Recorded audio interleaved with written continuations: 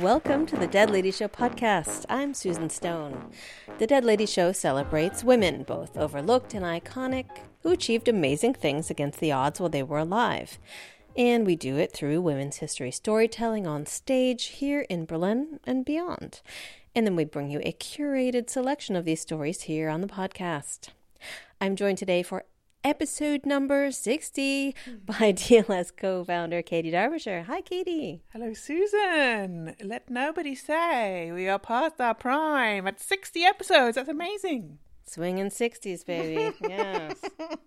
It is hard to believe, but in this episode, we're going to hear from the very same presenter we launched our podcast with, the wonderful writer and translator Karen Margolis. Karen, of course, kicked us off back in episode 1 by introducing the ancient Greek mathematician Hypatia. Yeah. And in this episode, she's again bringing her analytical skills and her degree in mathematics to the stage to talk about Emmy Noether. Yes, Emmy Noether has been called, quote, the most important woman in the history of mathematics, unquote, though it must be said, that quote comes via some male mathematicians. But here's Karen from the stage in Berlin's Akud with more. I'm going to tell you the story of a remarkable woman who was one of the greatest mathematicians ever. She was a pioneer who battled against immense obstacles all her life, and she won recognition much too late. Today, she is hailed as the mother of modern algebra. Her name was Amalia Noether, but she was known all the time as Emmy. She was born in 1882 in southern Germany, in the city of Erlangen in Bavaria. She was the eldest child in the family, and as you can see from this photo, she was the only girl with 3 younger brothers. At that time, women weren't even allowed to enroll at universities. And Emmy's parents, Ida and Max, never dreamed she would one day be honored as a great mathematician. Here you can see the plaque at her birthplace at Hauptstraße number 23 in Erlangen. It was put up on a facade in 1997. And here is her brother Fritz. Oh, excuse me. It's not, it's her father. Okay, we'll start again. Emmy's passion for mathematics grew early on in the family. The picture shows her father, Max, who was a university maths teacher. There he is, looks very impressive. And he was. And here's her brother Fritz, who was 2 years younger and with whom she always had a close relationship. He became a renowned mathematician as well. This is the iconic picture of Emmy as a young woman with that charming bow tie. She came from a middle-class Jewish background, and that played a big role in her life and choices. Her family weren't religious, but they were open-minded and believed in female education. She was one of the first women in Bavaria to get the secondary school leaving certificate, and then she trained as an English and French teacher. It was one of the few possible careers for educated women at that time. Yet she was determined to do maths. So, in 1903, she went to Göttingen University in Prussia. She wasn't allowed to study formally, but she could attend lectures in the maths department, shown here in this building. Why Göttingen? Because at that time, its maths faculty was a leader in Europe. It was headed by Felix Klein, a friend and colleague of Emmy's father. And among its stars was the famous English mathematician David Hilbert. This photo... Oh, wait for it, folks. This photo shows him in his trademark hat.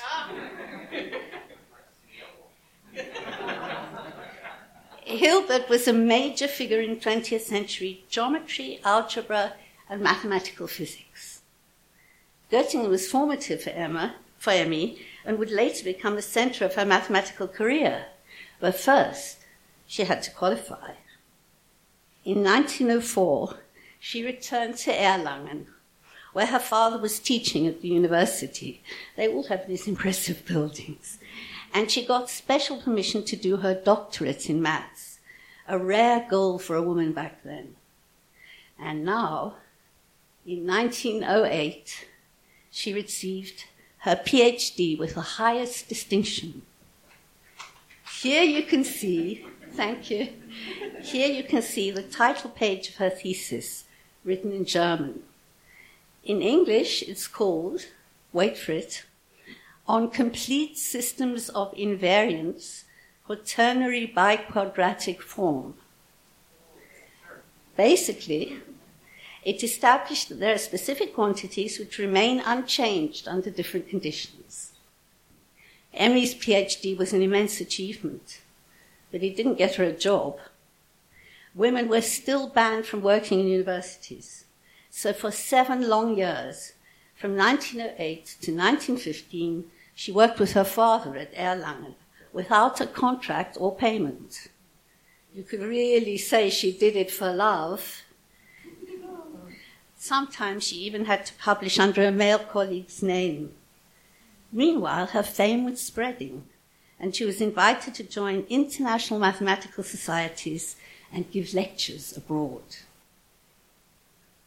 Well, what you're supposed to see here is a typical algebraic formula from Emmy's work. Sorry about the delay, folks, but you have to see this one, I assure you. There it is. Thank you. Thank you. There it is. A typical algebraic formula from Emmy's work with its Greek letters. It's too difficult to explain here, but I can assure you it was, I can assure you it was incredibly innovative and exciting.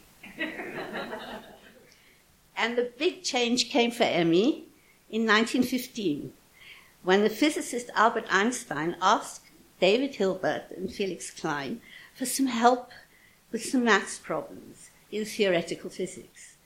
I hope you agree we can skip the portrait of Einstein here. I think he gets enough publicity as it is.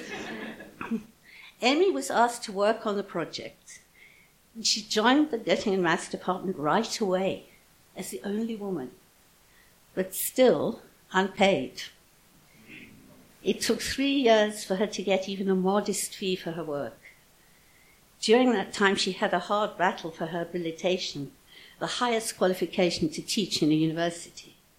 In the end, she was only granted it as a complete exception. After a fierce debate in the maths faculty and 2 rejections, Emmy finally received her habilitation in 1919. It includes the summary shown here of her career to date, written in her own neat, precise handwriting. All the while, David Hilbert, remember the one with her hat? He was her strongest ally. Once he protested. He didn't understand why the sex of a teacher should be a problem. After all, he said, this is a university, not a public swimming pool. This picture from around that time shows Emmy content at last. She had achieved her goal of a permanent paid teaching post at Göttingen. The First World War had ended the previous year, but there was to be no real peace. Now she had only 14 years to do her cherished work until the next storms broke. This lively group photo shows the meeting of the Göttingen Maths faculty at a local restaurant with Emmy right in the center. She was an inspiring and highly popular teacher, the life and soul of faculty dances and parties. She loved taking long walks and boat trips with colleagues and students.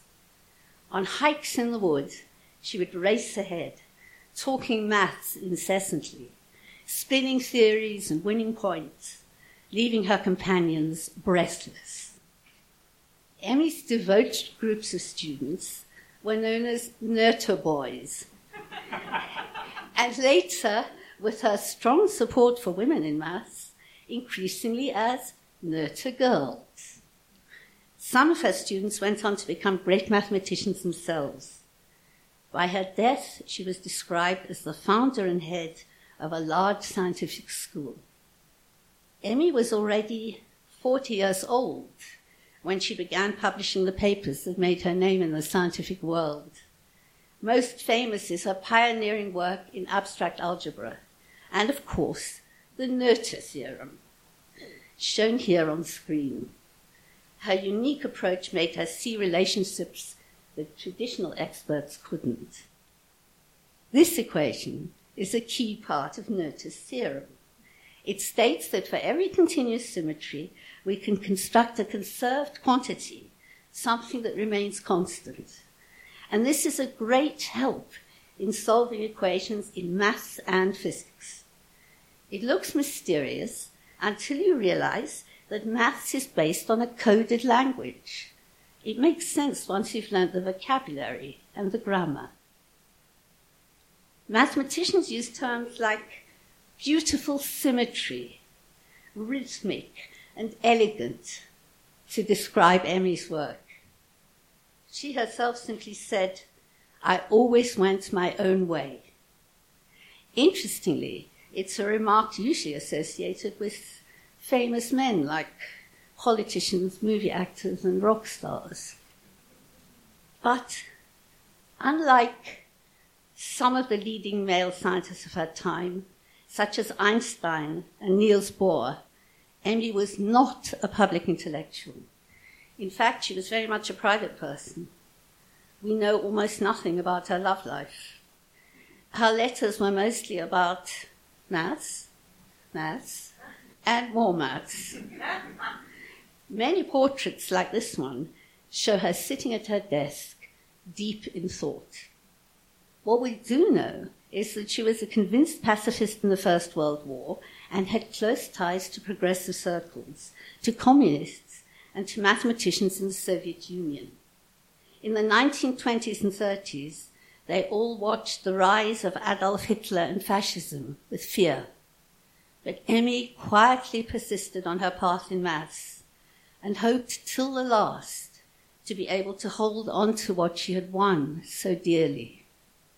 The philosopher Hannah Arendt, shown here, later gave a striking description of what Jewish and anti-fascist academics like Emmy and herself faced as Hitler's persecution threatened the existence of Germany's Jewish population and the political opposition. This is what she said. "You know about the idea of conforming, people accepting Nazi politics. What it meant was that our friends conformed. The problem for us personally was not what our enemies did, but what our friends did, our intellectual friends. The rush to conform actually occurred fairly voluntarily, or at least people weren't acting under the threat of terror yet. It was like an empty room taking shape around you. When Hitler took power in 1933, Jews were immediately expelled from public service in Germany. The Nazis published the law of 7th of April 1933, you can see here, banning Jews from employment in places like government offices, hospitals, and universities. Jewish and left-wing academics rushed to leave Germany. Some of Emmy Noether's colleagues at Göttingen fought in vain to keep her there. Her brother Fritz emigrated to the Soviet Union and became a maths professor in Siberia. Emmy hastily applied for posts abroad and eventually accepted a professorship in the United States at Bryn Mawr, a distinguished women's college in Pennsylvania. This is a photo of Emmy Noether at Göttingen Station in 1933, shortly before she emigrated to the USA. It seems to portend the sadness to come. As you can see from the picture, Bryn Mawr is beautiful, and it welcomed Emmy warmly, but it was still exile. She also lectured occasionally at the Institute of Advanced Study at Princeton, where Einstein worked. Emmy commented that she didn't feel comfortable in that elite male academic conclave. Then, suddenly and tragically, after just 2 years at Bryn Mawr, Emmy died in 1935 from complications after a fibroid operation. She was only 53. Today, you can visit Emmy's simple grave here at the college cloisters. Some fans think she deserves at least a statue. After Emmy's death, her mostly male colleagues paid lavish tribute to her and never failed to mention how outstanding she was, at the same time as emphasizing that she was still, after all, a woman. This mix of admiration and sexism is typified by Emmy's friend Pavel Alexandrov, shown here. They met in 1923 in Göttingen, and he later became president of the Moscow Mathematical Society in Soviet Russia. At a memorial soon after her death, he commented, "No one could contend that the Graces had stood by Emmy's cradle." Well, just look at his hardly flattering portrait and digest that. Alexandrov went on to extol Emmy's great capacity for love. He said, "She loved people, science, life, with all the warmth, all the joy, all the selflessness, and all the tenderness of a deeply feeling heart, and a woman's heart was capable." Isn't there something pathetic about men trying to reassure us that deep down, exceptional women who succeed in traditional male domains are still womanly? On the other hand, we could ask if that isn't the greatest tribute to Emmy's special way of doing things. Whoever said geniuses shouldn't have hearts? And today, almost 90 years since her death, the quietly brilliant figure of the mathematician Emmy Noether has become a fount of legacy and legend. Emmy would probably have laughed at all the modern hype and projections. Sometimes it can be embarrassing. Like the pun on this poster, "Girls can't do math, you have another think coming." Oh dear. Naturally, there's the merchandising and spin-offs. Emmy Noether t-shirts, scarves, slogans, buttons, pencils, graphic novels, fellowships, professorships, conferences, commemorations, the Time magazine cover, a Google Doodle, and even a moon crater named after her. Emmy is gradually becoming established in her rightful place as a major figure in the history of maths. Meanwhile, closer to home, Berlin has a living memorial to this great lady of maths. The Emmy Noether Gymnasium, shown here, a secondary school in Treptow-Köpenick that specializes in science education. And then there are the publications, of course. These are just a few of the multitude on Emmy and her work. Incidentally, like most maths books, they cost far too much for the average student. Note the title on the far left, "Proving It Her Way." Emmy's personal motto still resonates today. And lastly, I want to share why Emmy Noether is a particular hero of mine. As a young woman studying mathematics in London in the 1970s, I dreamed of a theorem that would bear my name. In 1976, I got a grant to do a PhD on theories of infinity. On my first visit to the professor's office, he took one look at me and said, "What's gone wrong?" I asked for a doctoral student, and they sent me a woman.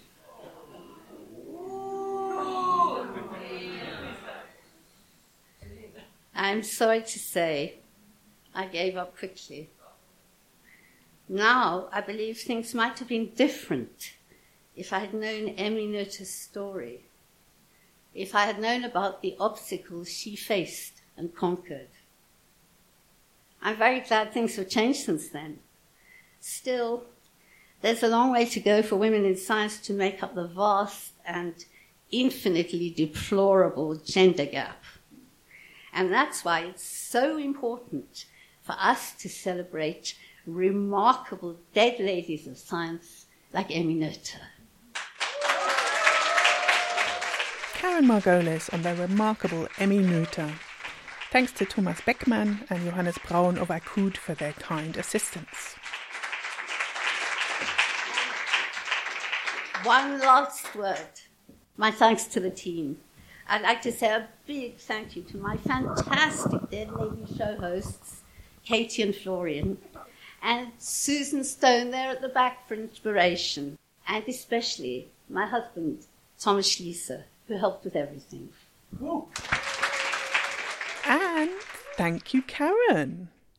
To see pictures of Emmy and find out more about her work, have a look at our episode page, which you can get to via the link in the show notes in your podcast app, or by visiting deadladyshow.com/podcast. Yes, thank you to Karen for introducing many of us to Emmy Noether, who should be known by all, and for sharing her personal story, and for being such a good friend and supporter of the Dead Lady Show. That's true. She is. You can also support us by sharing our show with others or with a contribution over at patreon.com/deadladyshowpodcast.